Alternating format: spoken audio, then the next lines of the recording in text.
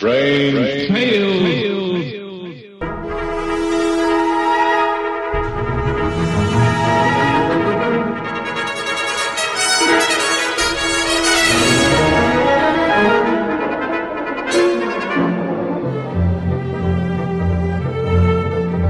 RelicRadio.com presents tales of the strange and bizarre, the weird and the wicked. Stories not necessarily of the supernatural, but of the unnatural.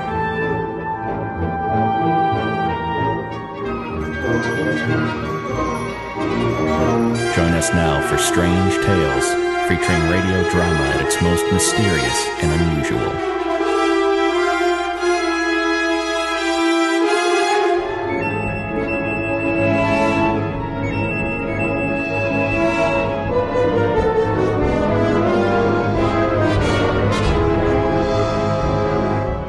Strange Tales. Thanks for joining me once again. We're going to hear this week from the NBC University Theater, series that aired from July of 1948 to February of 1951, produced 123 episodes. Our story today is Tales of Edgar Allan Poe. This episode aired March 6th, 1949.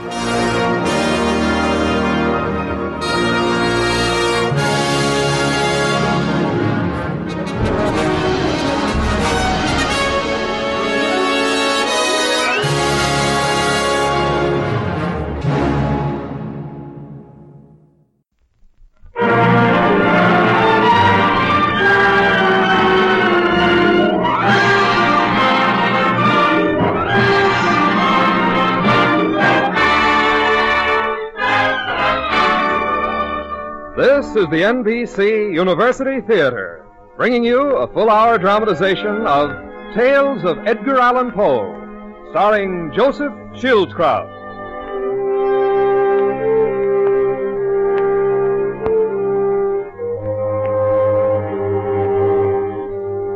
We bring you one of the most extraordinary men of letters ever to put pen to paper in America. And we bring you three tales from his pen. First, Nosology, followed by The Cask of Amontillado, and finally, The Fall of the House of Usher. The author, of course, is Edgar Allan Poe, whose feverish dreams inspired tales both awesome and beautiful, tales which won for him a unique place among the greats of American literature. Here now is Mr. Edgar Allan Poe.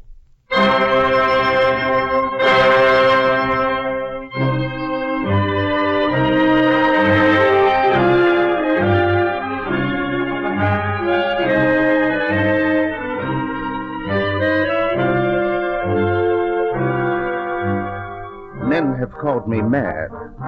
Perhaps I am.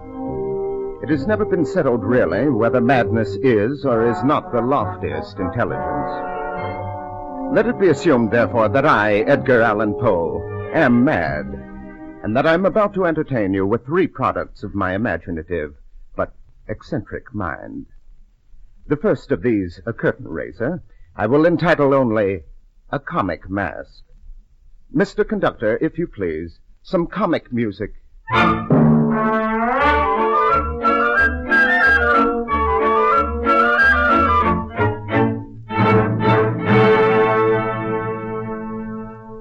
My name is, let's see, I believe it's Jones. Yes, that's right, Robert Jones. I am, that is to say, I was, a great man. I was born at a rather tender age in the city of Fumfudge, latitude 600, longitude 066. Perhaps you've heard of me? No? Oh, what a pity. Very well, I'll tell you about myself. When I was born, my first act in life was to take hold of my nose with both hands and pull vigorously, thus. This caused my mother, who naturally was present at my birth, to remark to my father, Robert, look. Our boy is a genius. My dear, I weep for joy. Believe me, I weep for joy.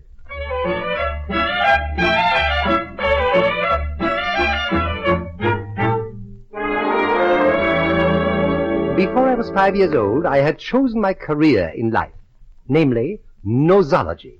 I pursued it avidly. Each morning, I gave my nose a strong pull. In the science of nosology, I soon came to understand that, provided a man had a nose sufficiently conspicuous, he might, by merely following it, arrive at a lionship, an honor much to be desired. My father, who had always been frustrated in his own ambition to become a successful mountebank, determined that I should achieve my goal. I remember distinctly how.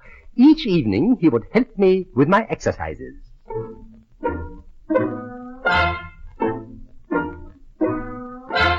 1, 2, 3, tweak. 1, 2, 3, tweak. 1, 2, 3, tweak. Stop. Stop, my dear boy. Now, remember, these tweaking exercises give the nose plasticity, character. Yes, Father. Bear in mind, therefore, that the tweak must be vigorous and forthright. Thus. Yes, Father. Very well. We'll now practice turning up the nose contemptuously. Now, observe closely, my boy. Thus. 1, 2, turn up thusly.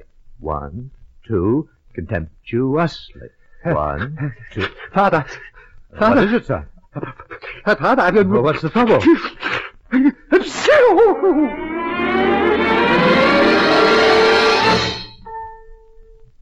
One day, when I had come of age, my father asked me if I would step into his study, and this I did. You wish to speak to me, Father? My boy, it's time that you and I had a serious talk. Yes, Father. First of all, tell me, what is the chief end of your existence? Why, Father, to master the science of nosology. That is correct, my boy. And now, can you tell me what is the exact meaning of a nose? The exact meaning. A nose, my father, has been variously defined by some 6,000 authorities.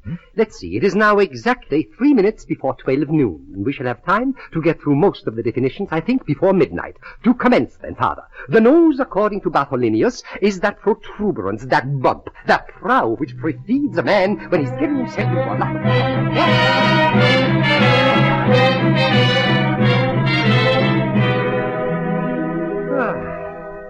When I had completed the last of the 6,000 definitions, my father drew me to his side and said, My boy. Yes, Father? Your education is finished. Thank you, Father. It's time now for you to go out into the world and scuffle for yourself. Yes, Father. Tell me, my boy, you know what you must do, of course. Why, of course, Father. I must always follow my nose. Exactly, my boy. Exactly.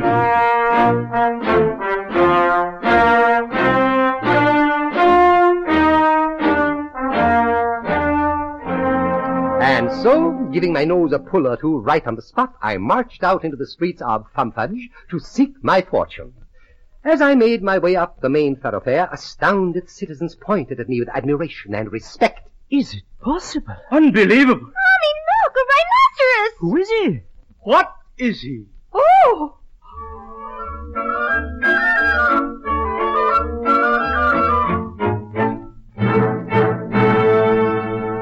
Ignoring these peasants, I blew my nose loudly.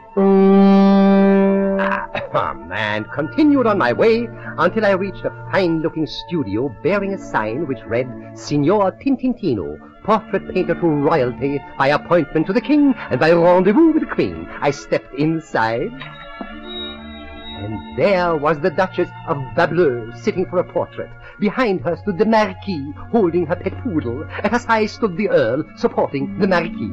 At an easel stood Signor Tintintino. I approached this great artist, and slowly, very slowly turned up my nose. Good. Shocking. What a nose, signore. How much you take for this nose? I must paint this nose, mamma mia. 1,000 pounds. 1,000 pounds? Madre, turn to the light. With pleasure. Oh, I simply must touch it. May I? Carefully, madam. This is really a very valuable piece. you show she's quite original. My dear Signor Tintintino, I assure you that I've raised this nose from a tiny little nostril. Admirable. I give you 100 pounds. Sorry, 1,000. 200. Sorry, 1,000. 600. Sorry, 1,000. 9. Sorry, 1,000. Very well. Good. She's done.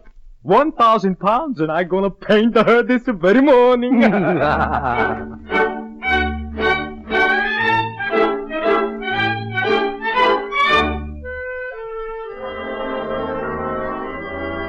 This was indeed a stroke of genius. In a week's time, Signor Tintintino's portrait of my nose was hung in the Royal Academy. Overnight, I became a celebrity. I wrote a pamphlet on nosology, and I sent the Queen a first edition, enclosing a reproduction of Tintintino's masterpiece. Why, the Prince of Wales invited me to dinner, and what a dinner! The people who were there, why, every one of them a lion, a giant among men. As guest of honor, I, of course, was introduced around by the Prince. Sir P. Peridot. Your Highness. I should like you to meet Mr. Jones. Not the Mr. Jones, the author of Noses That Made History? Yes, sir, the same. I am honored, sir. You are a man who knows his noses. Thank you. Sir P. is being modest. He happens to be a modern Platonist and a lion among men. He's also a lion among women. Charming fellow, but practically no nose, your princeship, no nose. Here's another chap I should like you to meet. Why, gladly. Sir Delphinius Polyglot. Sir Delphinius? Your Highness. I should like you to meet... Don't tell me, let me guess. Pinocchio. Droll fellow. And Cyrano. Hardly. Why, then this must be the Mr. Jones. It is.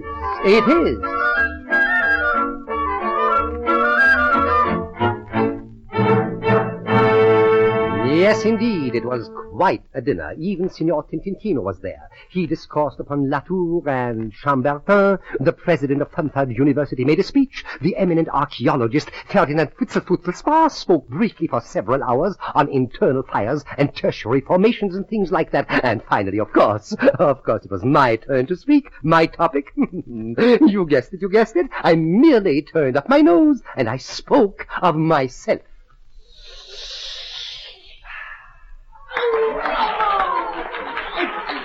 Marvelous. Thank you. Clever man. Superb, absolutely superb. Thank you.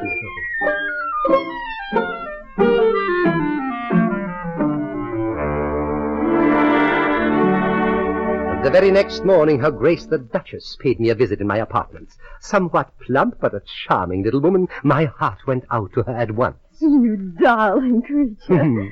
I know you must simply be thronged with admirers. But I said to myself, I simply must meet this fabulous man. And here I am. Why, I'm honored, Your Grace. Don't you think it was rather daring of me to come to your apartment, unescorted? But then, I've always been one to seize the bull by the nose. And I have always admired a certain measure of boldness in women, Your Grace. Oh, charming man. You simply must attend the ball I'm giving tomorrow night. You will come, pretty creature. Ball? I'm sorry, I had promised the Queen. The Elector of Vladimir will be there. The Elector? I'm not familiar. Not familiar with the Elector of Vladimir? Why, no. Why, my dear man, he is said to have the largest nose in all the world. Oh, Your Grace. In Europe, at any rate. Certainly not in England, madame. Please, observe. I'll admit it does look rather long. Well, it is rather long. Of course. If you come, we can compare your nose with the Elector's and settle the controversy once and for all. Your Grace, I shall be there. You definitely will come? Why, Your Grace, with all my heart. Oh, no, Mr. Jones. With all your nose. Yes, with all my nose.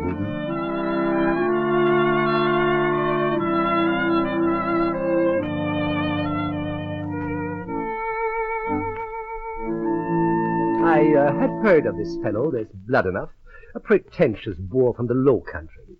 Well, next night excitement ran high. At the Duchess's, the rooms were crowded to suffocation. Wagers were placed, duels challenged. £1,000 on Bloodenough by a nose. Taken in double. I say Jones by 10 millimeters. Bloodenough. Jones!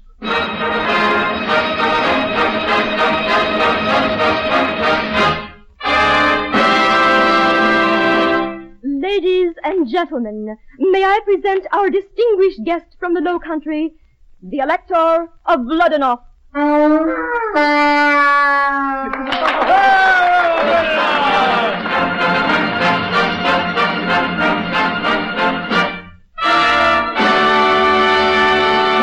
And now, the British contender, our own Mr. Jones.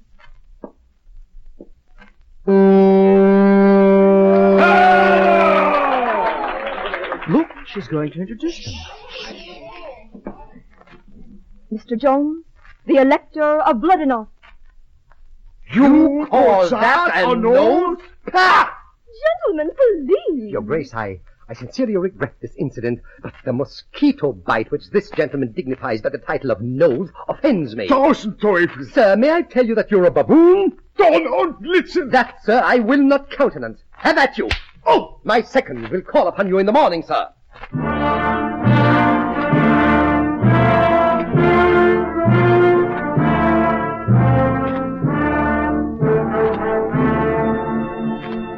There simply was no other way.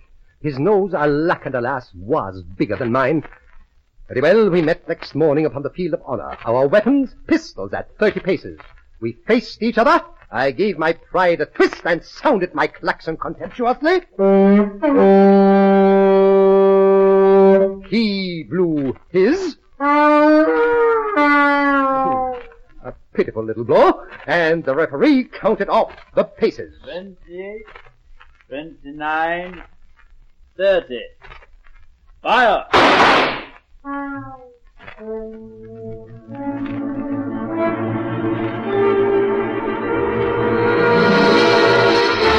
Parbleu, the deed was done. I had shut off his nose.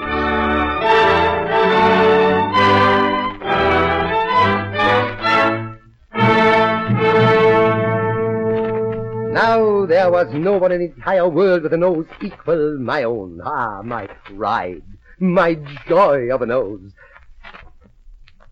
I returned to the palace and discovered that a reception had been prepared. Evidently, news of my victory over Bloodenough had preceded me. I entered and approached the Duchess, but when I reached to kiss her hand, alas, she snubbed me.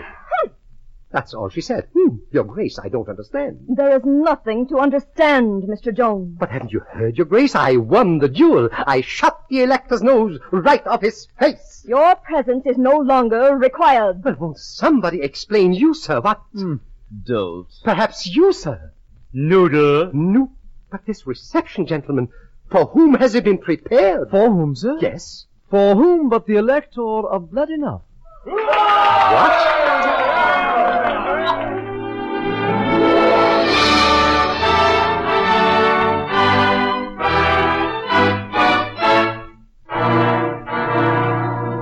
I was baffled. Nay, I was chagrined.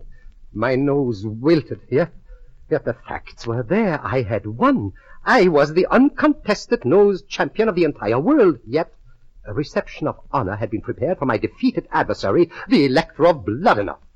Shunned, scorned, carrying my proboscis at a deflected 45-degree angle, I slunk from the court. I appealed to my friend the prince, but all he said was... That's all he said. Things went from bad to worse. My pamphlet on nosology no longer supported me. My portrait was sent back from the royal galleries, and finally, in utter defeat, I returned home to live with Papa. I am home, Father. Yes, my son. Father, I'm a failure in nosology. I know, my son. But why, Father? Why? Sit down, my boy. Yes. That's better. My son. Yes, Father. You have learned a sad truth about life. Yes, but what truth, Father? You have learned that a man with a nose more conspicuous than others can be a lion among men until he overshoots his mark, as you have overshot yours. Yes, but how, Father? My boy, all men have noses, but the Elector of Bloodenough has no nose at all, and with such, there's no competing.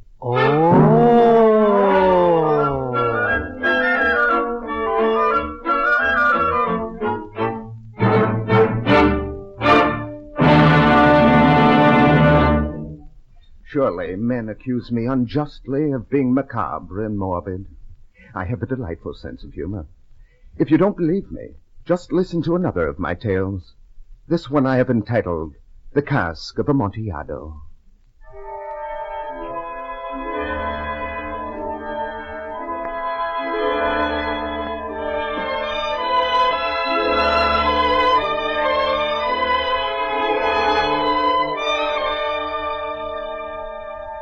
On the coat of arms of my family, the Montresors, is graven Nemo me impune lacessit, meaning, no one harms me with impunity.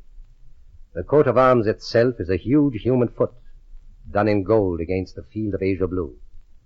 The foot crushes a serpent whose fangs are embedded in its heel. I tell you this only so you will understand why I had to act as I did. And while I'm telling you about it, have a drink. A drink of Amontillado, the real thing, too. I know. I know because I have the word of that connoisseur of wine, Signor Fortunato. My old friend Fortunato. The 1,000 injuries of this Fortunato I had borne as best I could through the years, but when he ventured on insults, I vowed revenge. It was at the height of the carnival season in Venice when I saw him in the crowd, dressed in the costume of a jester. I was genuinely pleased to see him. Hey, Fortunato! Fortunato! I beg your pardon, sir. Hey, Fortunato! Ah, Montresor. Well, my dear friend, I am glad to see you. How goes it, Montresor? Excellently well. I'm having a most wonderful time. I'm in my second childhood, but I haven't seen you in weeks. I was afraid you were avoiding me. Avoiding you never. Good. But, my friend, you are luckily met. Oh, come over here in this doorway out of the crowd. Very well. What's on your mind? Listen, Fortunato. Only today I have received a barrel of what passes for Amontillado wine. Not really. Well, I have some doubts. Amontillado? Well, as I say, I have some doubts. Amontillado. Oh, when did I last taste Amontillado? But I see you are having a little vacation, and therefore I will go to Lucchese. If anyone can tell a good vintage, it certainly is Lucchese. Lucchese. Lucchese has the nose of a pig. Come, let us go. Go? Go where? To your wine vaults. Oh, no, my friend, I couldn't possibly impose. Oh, I insist. No, the vaults are damp and you have a bad cough. I will not be swayed. But the vaults are very deep. Your answer. You insist? I insist. Very well, my friend, let us go to the vaults of Montresor.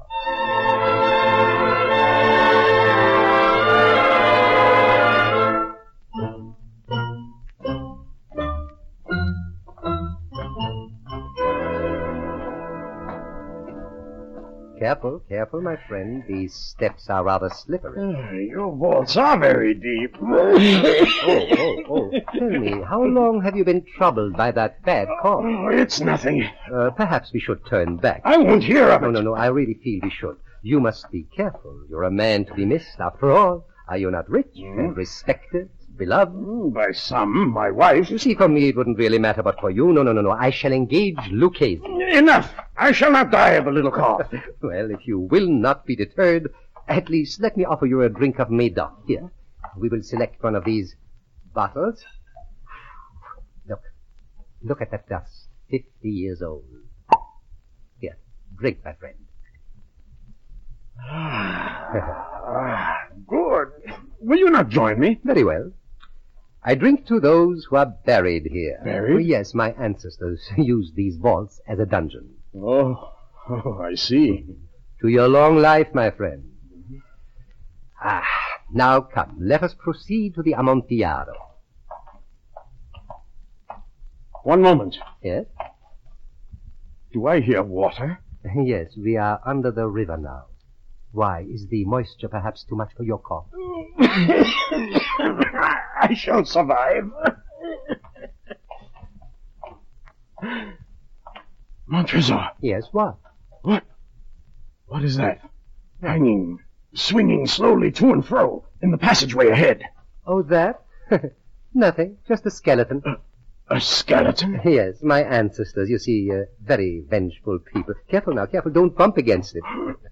Is it much further to the Amontillado? Just a few steps. Bad cough. Come, through the archway ahead. Here we are. This chamber? Mm-hmm. I see no Amontillado. Patience. You shall, my friend. But first, permit me to point out the interesting architectural structure of this cell is, you see, it is circular, completely circular with a very narrow doorway. Yes, the Amontillado. Yes, the Amontillado, in a second. And over there are chains stapled to the wall to fasten about the waist of the victims. Let me show you. Step over here, please. Montresor, this is all very interesting, but... Just a moment now, just a moment. Stand still. Thus. Very interesting, but now, if you will remove them. Of course, my friend, of course, I was merely demonstrating. Of course. Strange. This key here seems stuck in the lock. Well, perhaps I can work it. Wouldn't it be funny, my friend, if I had to get a locksmith now to saw you loose? Montresor, for heaven's sake. Now, don't worry. Here, why don't you have another drink of this Medoc? No, the Amontillado. Oh, yes, I forgot, of course. The Amontillado, of course. I'll fetch it. Wait, it's right out here.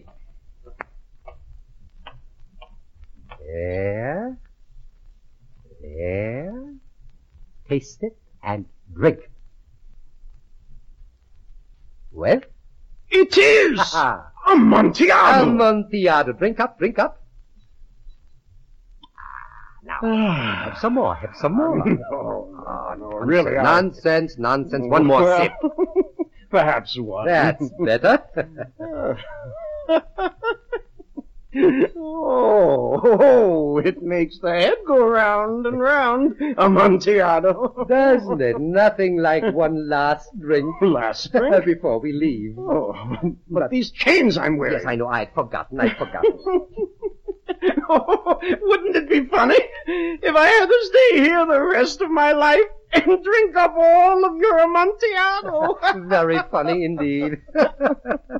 Tell me, you don't mind if I do some work while you drink, eh? No. Go ahead. Thank you. What are you doing kneeling in the doorway, Montresor? Oh, I'm just mixing up some mortar. Like baking a cake. That's right, like baking a cake. When do you suppose I'll get these chains off? Soon, my friend, soon. No hurry. Nothing I like better than to sit here and drink Amontillado and watch you work. What you doing now? Now, my friend, I am practicing the art of the mason. Isn't that funny? I could swear you were laying bricks. Laying a row of bricks across the doorway. And I'll have to step over them when I leave. Whoops. Oh, my cup is empty. Empty? Well, wait, I'll get you some more. Oh, grazie, amico. Yeah.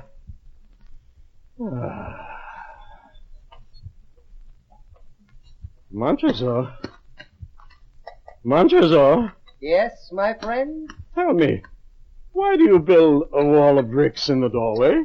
To protect you, my friend. Oh, but if you build a wall of bricks, how am I going to get out? That is exactly the point, Fortunato. You are not going to get out. Montresor! You see, it's quite simple. In a little while, these bricks will come up to your waist, and then to your chest, and then to your eyes, and then... Please, Montresor! I want to get out of here! No. Montresor! Montresor! Oh, nonsense. Drink, my friend. It'll do your cough good. Drink! Oh, a very good joke, Montresor. Isn't it? Excellent joke. Oh, we shall have many a rich laugh about it at the Palazzo. Over our wine. Naturally. Amontillado. Oh, yes. Amontillado. Yes, Amontillado. But come, Montresor. Stop playing with those bricks and remove these chains from me. Which chains? Come, let us be gone. Yes. Right. Let us be gone. For the love of God, Montresor! Yes, for the love of God! Montresor! Fortunato? Hey, Fortunato. Speak. Speak. You mustn't be dead yet. You mustn't. Speak. Don't cheat me like that. You couldn't. You couldn't cheat me like that. You couldn't cheat me like that. You couldn't cheat me like that.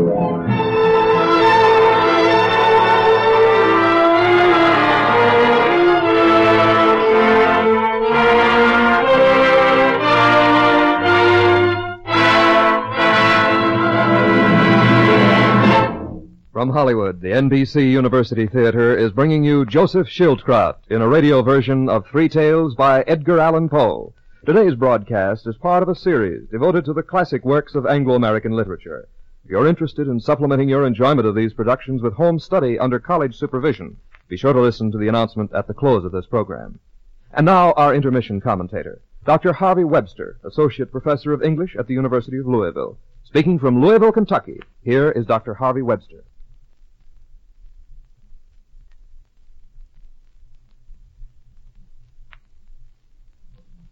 It is the peculiar misfortune of America's first great writer of fiction that he has been reprinted, retaught, and reread so often at his mediocre or worst that few people of intelligence continue to take him seriously after they escape from high school or college. Somehow, Poe's name gets associated with the obvious horror of the telltale heart, with his too many, too unconvincing followers in pulp magazines, with an unhappy, thoroughly neurotic life. This is natural, unfortunate, and wrong.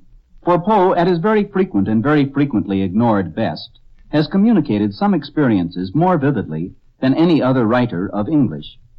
His best stories, I believe, are those in which he communicates the pleasure of thinking, of, to quote, that moral activity which disentangles. It is beautiful to watch the minds his mind controls at work. Remember Monsieur Dupin's thoroughly logical explanation of how he knew his friend's unspoken thoughts. Legrand's methodical ingenuity in solving the cipher in The Gold Bug, the clever quickness with which the old man saved himself from the maelstrom. Anyone that enjoys mental activity has liked or will like these stories. Next best, perhaps quite as good, are Poe's stories of psychological horror. In these, too, the moral activity that disentangles is important, though here the disentangling is of abnormal mental states that are, after all, only exaggerations of what we consider normal. To a greater or lesser degree, we all know the second William Wilson. We have all felt something of the fascination with death and decay that becomes Roderick Usher. We have all been attacked by that imp of the perverse that propels the main characters of The Black Cat to self-destruction. Poe shows what Freud has demonstrated. The abnormal is the normal magnified. Poe's great accomplishment within a limited area makes us forget his faults and imitators. By a curious law of compensation, what was his misery is our gain. His great powers of intellect survive in spite of or because of his suffering in one of the most distinguished and uneven bodies of work that has been left by a writer of the first order. Our radio version of Three Tales by Edgar Allan Poe, starring Joseph Schildkraut, will continue from Hollywood after a brief pause for station identification.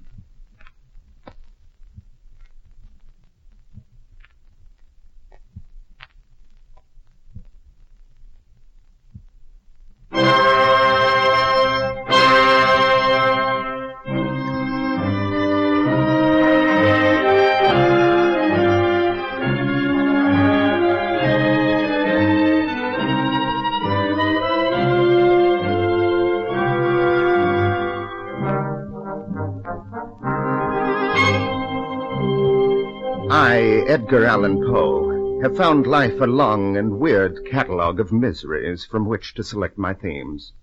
And of all these, the most awful, perhaps, is to be buried alive. Now, don't deny it happens. The boundaries which divide life from death are at best shadowy. Let me tell you a tale about such an interment. I call it The Fall of the House of Usher.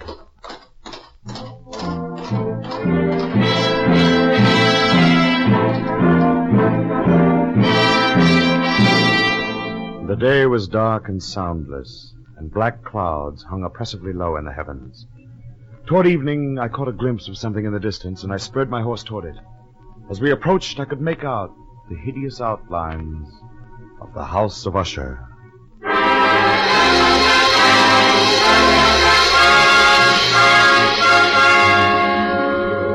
The house was old, the masonry crumbling. It was built on a rock in the center of a deep tarn or pool of stagnant, rank water. Over all, there hung the atmosphere of a neglected vault, of the gloom of the dead. I dismounted from my horse and walked across the wooden bridge that led to the great door. I felt a vague terror rising inside me, a desire to turn back and ride away. As I fought the urge, I found myself reaching into the breast pocket of my coat where lay the letter which had brought me to the House of Usher.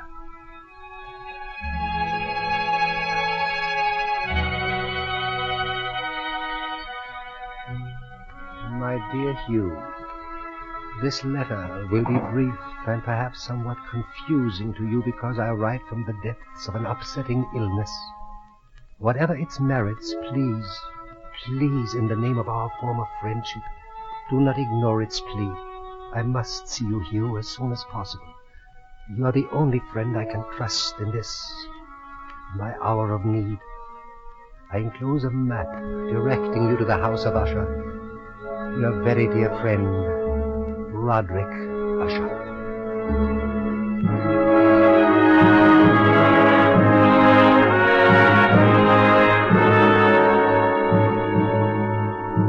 And so I stood now before the huge door of the home of Usher. As I released the knocker, my eye caught a barely perceptible fissure, a crack, which extended from the roof down the wall in zigzag fashion, to become lost in the sullen waters of the tarn. Yes? This is the House of Usher, is it not? Who asks? Sir Hugh Catlin, a friend of Sir Roderick Usher. Come in, please. Thank you. My horse will be taken care of.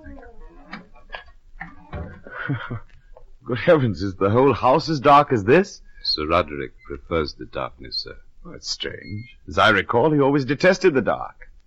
Yes, sir. This way, sir.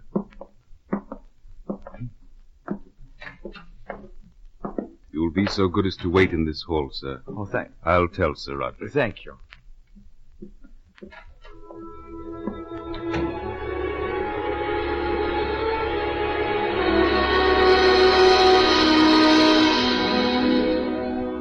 I stood outside a dark, carved door at one end of a long hallway.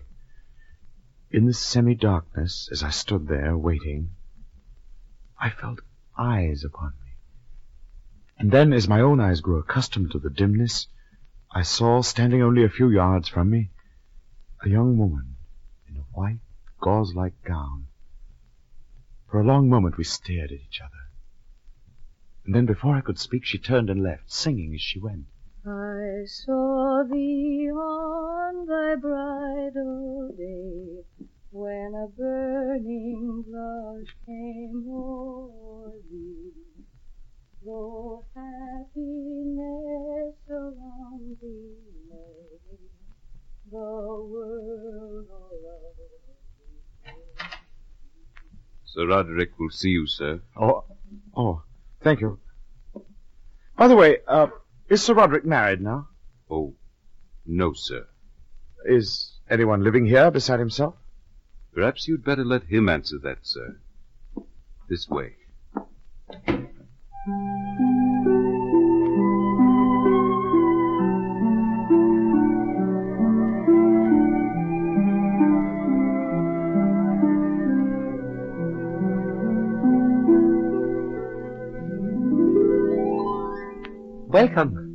Welcome to the House of Usher, Hugh. You're looking well, almost 13 years, isn't it? How are you? I'm fine, Usher. How are you? As you see me. Come. Here, sit down beside me. Well, what do you think of my ancestral hall? Beautiful, but rather dismal with all these hangings and thick carpets. Do you mind if I turn up the lamp? Don't touch that lamp, please. Oh, I'm sorry. Forgive me.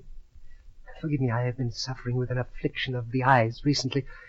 A single ray of light burns my eyes like the noon sun. Oh, I'm sorry to hear it. That explains the darkness, of course. Will you have a glass of sherry? Oh, yes, thank you. Here. Won't you drink with me? I'd rather not. Oh. That's good. Well, come. How do you find me, you? Am I not well preserved, still rather handsome? Yes, time seems to have treated you very well, Usher. I find you... Yes? You were about to say? Nothing. Yes, you were about to say you find me altered. Come, come. Yes, I was. How? Different, somehow. Different how? Agitated, unnerved. So, I tried so very hard to conceal it. I told myself I will act very casual and normal. When he comes, he'll never sense it. What are you hiding, Usher?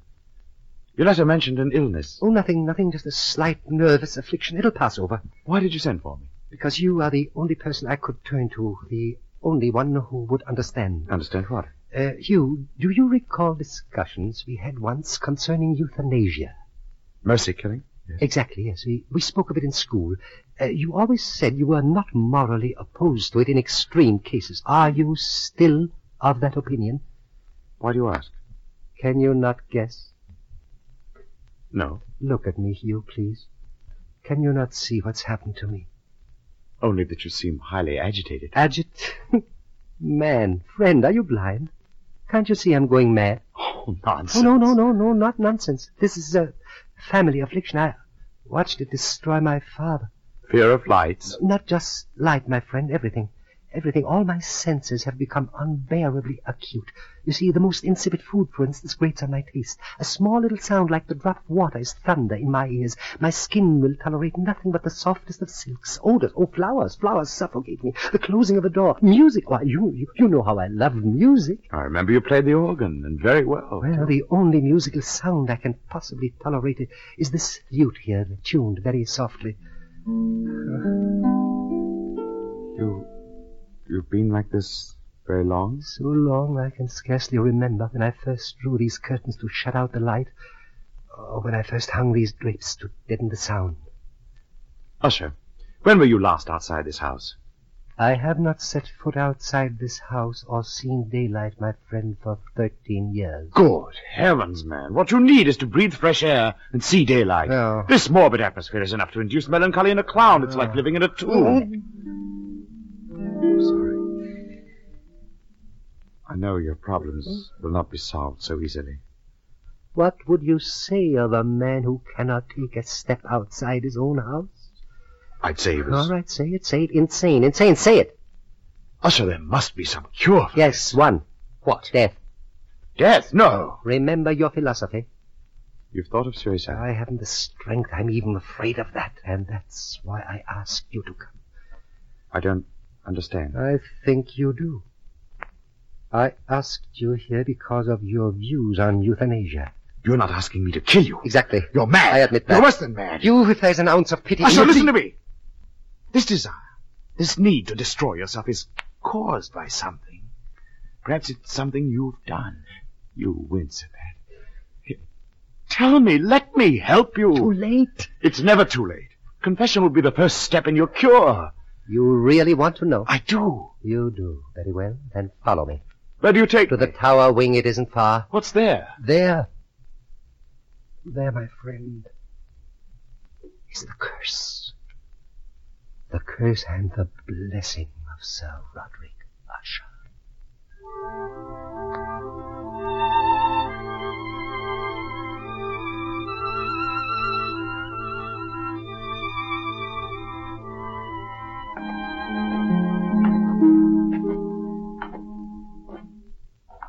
Here. Madeline? Who is it? Dear, I want you to meet someone. There is no one to meet. Come here, dear. No. Please, Madeline. It's all right, really. Hugh, this is the Lady Madeline. How do you do? They're prettier in springtime. I beg your pardon? My violets. They've shrunk. It's the darkness. darkness always kills living things. Do you find it so in Eulalia? Oh, well, yes, I do. Good. Then I'll sing you a song. By all means. Would you like a purple one? Oh, any color you say. The blue ones last long. Yes. Shall I sing for you? Do. I saw thee once on thy bridal Come, day, Hugh, come. when a burning rose. Well? Who is she? Isn't she lovely? She's mad. Is this house filled with nothing but madness? I told you we are cursed from birth. She's your wife? No. My sister. I see. Do you? I think I do. How long has she been thus? It came upon her gradually. Please come, let us go down. Yes. You see, Hugh, when I went away to school, she was just a delightful little golden-haired child. Why, she worshipped me always. When I returned, she was a woman and I was a man. Hugh, I swear to you our relationship was innocent, and yet that strange love between... Oh, God, forgive me. Control yourself. For 7 years, 7 long years, I've watched her becoming progressively worse, and then my own affliction began. Hush. Where there's no sin, there should be no guilt. Tell me, Hugh, is it possible that a man can suffer thus for an uncommitted sin? Such things are not unknown. Now you see why I turn to you. But I am no doctor. I don't want healing, I want punishment. No! If men were punished for their evil thoughts, we would all turn on the rack. Usher, let me spend a few days here with you. We'll read and talk as we did in school. I remember your poetry was very exciting. Have you written anything lately? No. Well, then, recite the old ones for me, and play for me. Come, we shall fight this melancholy, you and I, and together we shall triumph over it. Thank you.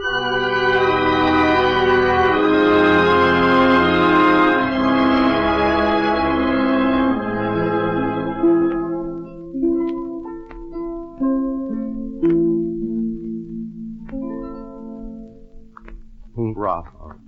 You really like it? Oh, it's really very beautiful. You've improved, really. Thank you.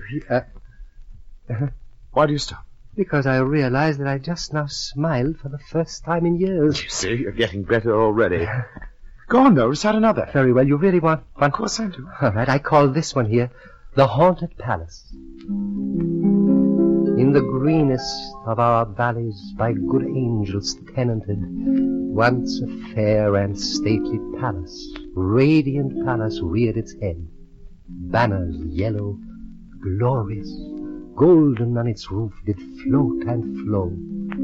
This, all this, was in the olden time, long ago.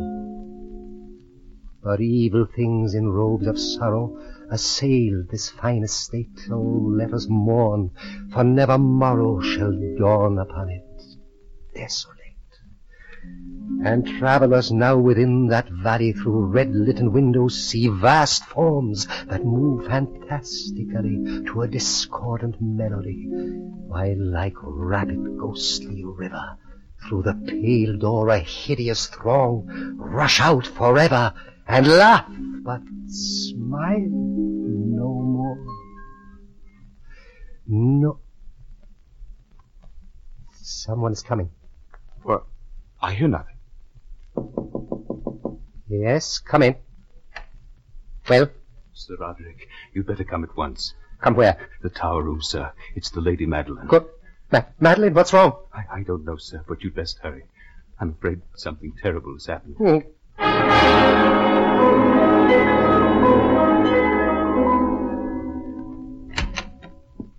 Well, Usher? Why do you stand and stare? She's dead. What? Dead. But that's impossible. Why, only a few days... A cataleptic seizure. She's had them before. This time it was fatal. My dear Fran. Is there anything I can do? Yes. You've only to name it. Please, help me bury her.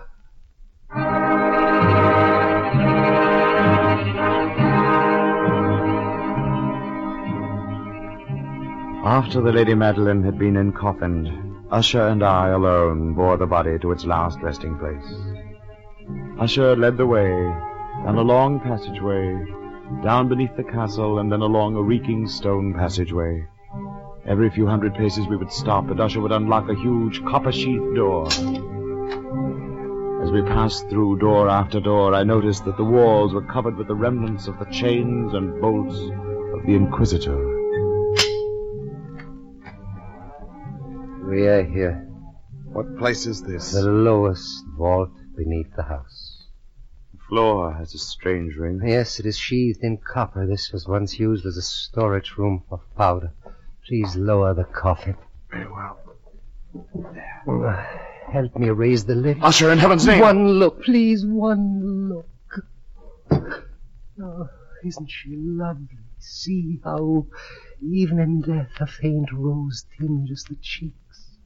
Farewell, sister. Beloved sister. Farewell, daughter of Usher. Fasten the lid. Will you not pray? I cannot pray. Then I shall pray. If you wish, but not for her.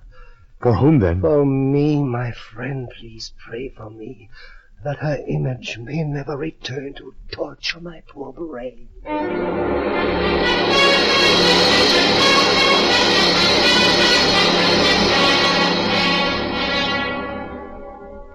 For some days after the burial of the Lady Madeline, a change came over Roderick Usher. He roamed the padded halls of the House of Usher, his head to one side, as if in an attitude of listening. It seemed to me as if his mind were laboring under some horrible, oppressive secret which he was struggling to tell me. His attitude, his listening for some imaginary sound, began to infect me. I found myself doing the same. And as the days went by, I too succumbed to the somber influence of the House of Usher. It was on the 8th day after the entombment of the Lady Madeline. A storm had been brewing. That night I could not sleep. I was overpowered by a sense of impending horror. Then on my door there came a rapping. Who's there? Who is it? Speak up! You, I'm afraid. I'm afraid as no man has ever been afraid before. Usher, you've been living in this morbid house so long you've become like it. So have I almost. You, I hear something. No, I hear nothing. Now you must relax. You please read to me. It may take my mind off the storm and off this house. Of course it will. Now you just sit there and listen. I'll read from the Tryst of Sir Launcelot, all right? Yeah. Are you listening? Yes, go on, please. And Ethelred, seeking entry into the hermit's house, uplifted his mace, and striking at the door, made room for his gauntleted hand. And now, pulling sturdily, he ripped it asunder, so that the noise of the dry and hollow-sounding wood reverberated through the forest. What's the matter, Hugh? Why do you stop? I thought I heard something. This atmosphere must be upsetting my nerves. Oh, go on. What was... reverberated through the forest. Now, entering the door, Ethelred saw a dragon of scaly and prodigious demeanor. And Ethelred uplifted his mace and struck the dragon, whereupon it fell with a dreadful shriek. Merciful heavens! Usher, did you hear that? Read. You did hear that, didn't you? Read. And now the champion approached the wall of the room, whereon hung a great brass shield, which in sooth tarried not for his coming, but fell at his feet with a mighty and terrible ringing sound. He was... Usher! Usher, did you hear that? Answer me, did you hear that? Hear it? Yes, my friend. Yes, I hear it, and I have heard it long, many minutes, many hours, many days. I have heard it and dare not speak. You know why? Do you know? I'll tell you. My friend, because I have put her living into her tomb. Didn't I tell you my senses were acute? Now I will tell you that I heard her first feeble movements in her hollow coffin. I heard them 8 days ago, yes. And then I heard the rending of her coffin, the grating of the iron hinges of a prison, her poor struggles in that copper archway of the vault. No. And now she comes. You're insane! She comes, I tell you. Haven't you heard the footsteps on the stair? I tell you, this very instant she stands outside that door. There's no one there. I tell you, she stands outside that door. Her hand is on that latch. Don't you see her? Turn that latch. What? Sister. Beloved. Madeline!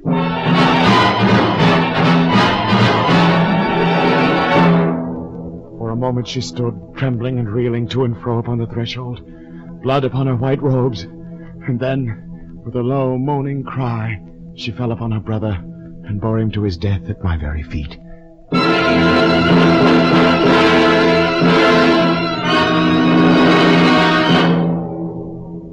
From that mansion I fled aghast.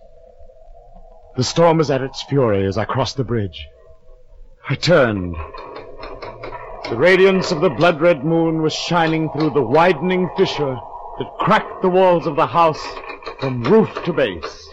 And suddenly, there came a fierce whirlwind, and the entire orb of the moon burst into my sight. The mighty walls rushed asunder, and there was tumultuous sound like the voice of 1,000 waters.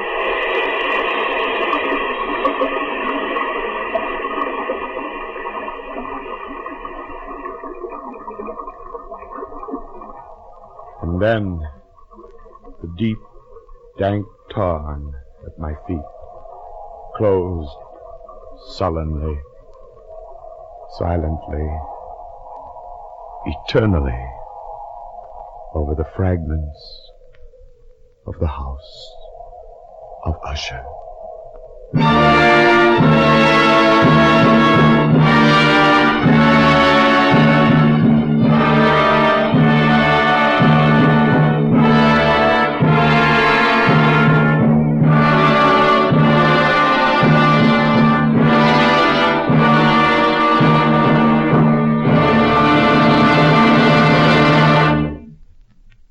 You have been listening to Tales of Edgar Allan Poe, an NBC University Theater production starring Joseph Schildkraut. Next week at this same time, we will bring you another classic of Anglo-American literature, selections from the Pickwick Papers by Charles Dickens. The present semester of the NBC University Theater is devoted to the classics of Anglo-American literature from the time of Henry Fielding to that of Henry James. If you wish, you may learn more about these authors and their works by enrolling in the college-supervised courses now being offered in connection with the NBC University Theater. The University of Tulsa, Kansas State Teachers College, and Washington State College have now completed their plans for offering such a course in the coming months, thus joining the University of Louisville, whose established home study plan is already serving listeners in another area of the nation. For information, then, as to how you may enhance your knowledge through these courses, write to the NBC University Theater, in care of the University of Louisville, Louisville, Kentucky, Washington State College, Pullman, Washington, Kansas State Teachers College, Pittsburgh, Kansas, or the University of Tulsa at Tulsa, Oklahoma. I'll repeat that. For information, write to the NBC University Theater, in care of the University of Louisville, Louisville, Kentucky, Washington State College, Pullman, Washington, Kansas State Teachers College, Pittsburgh, Kansas, or the University of Tulsa at Tulsa, Oklahoma.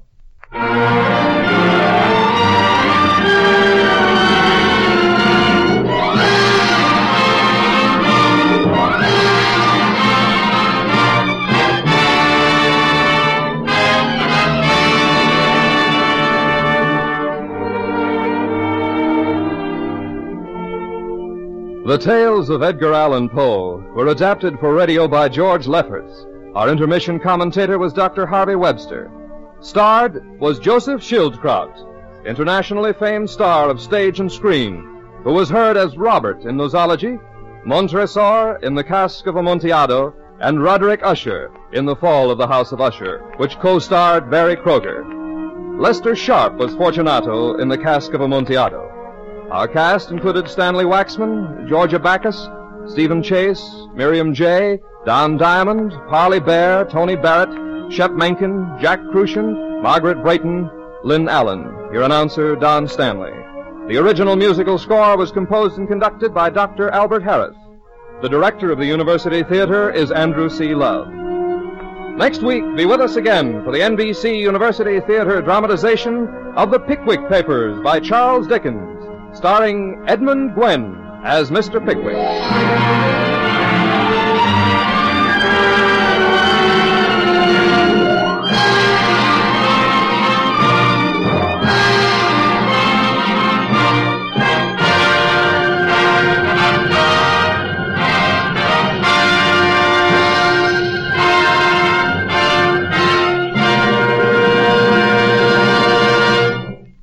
Today's NBC University Theater production of the Tales of Edgar Allan Poe came to you from Hollywood's Radio City.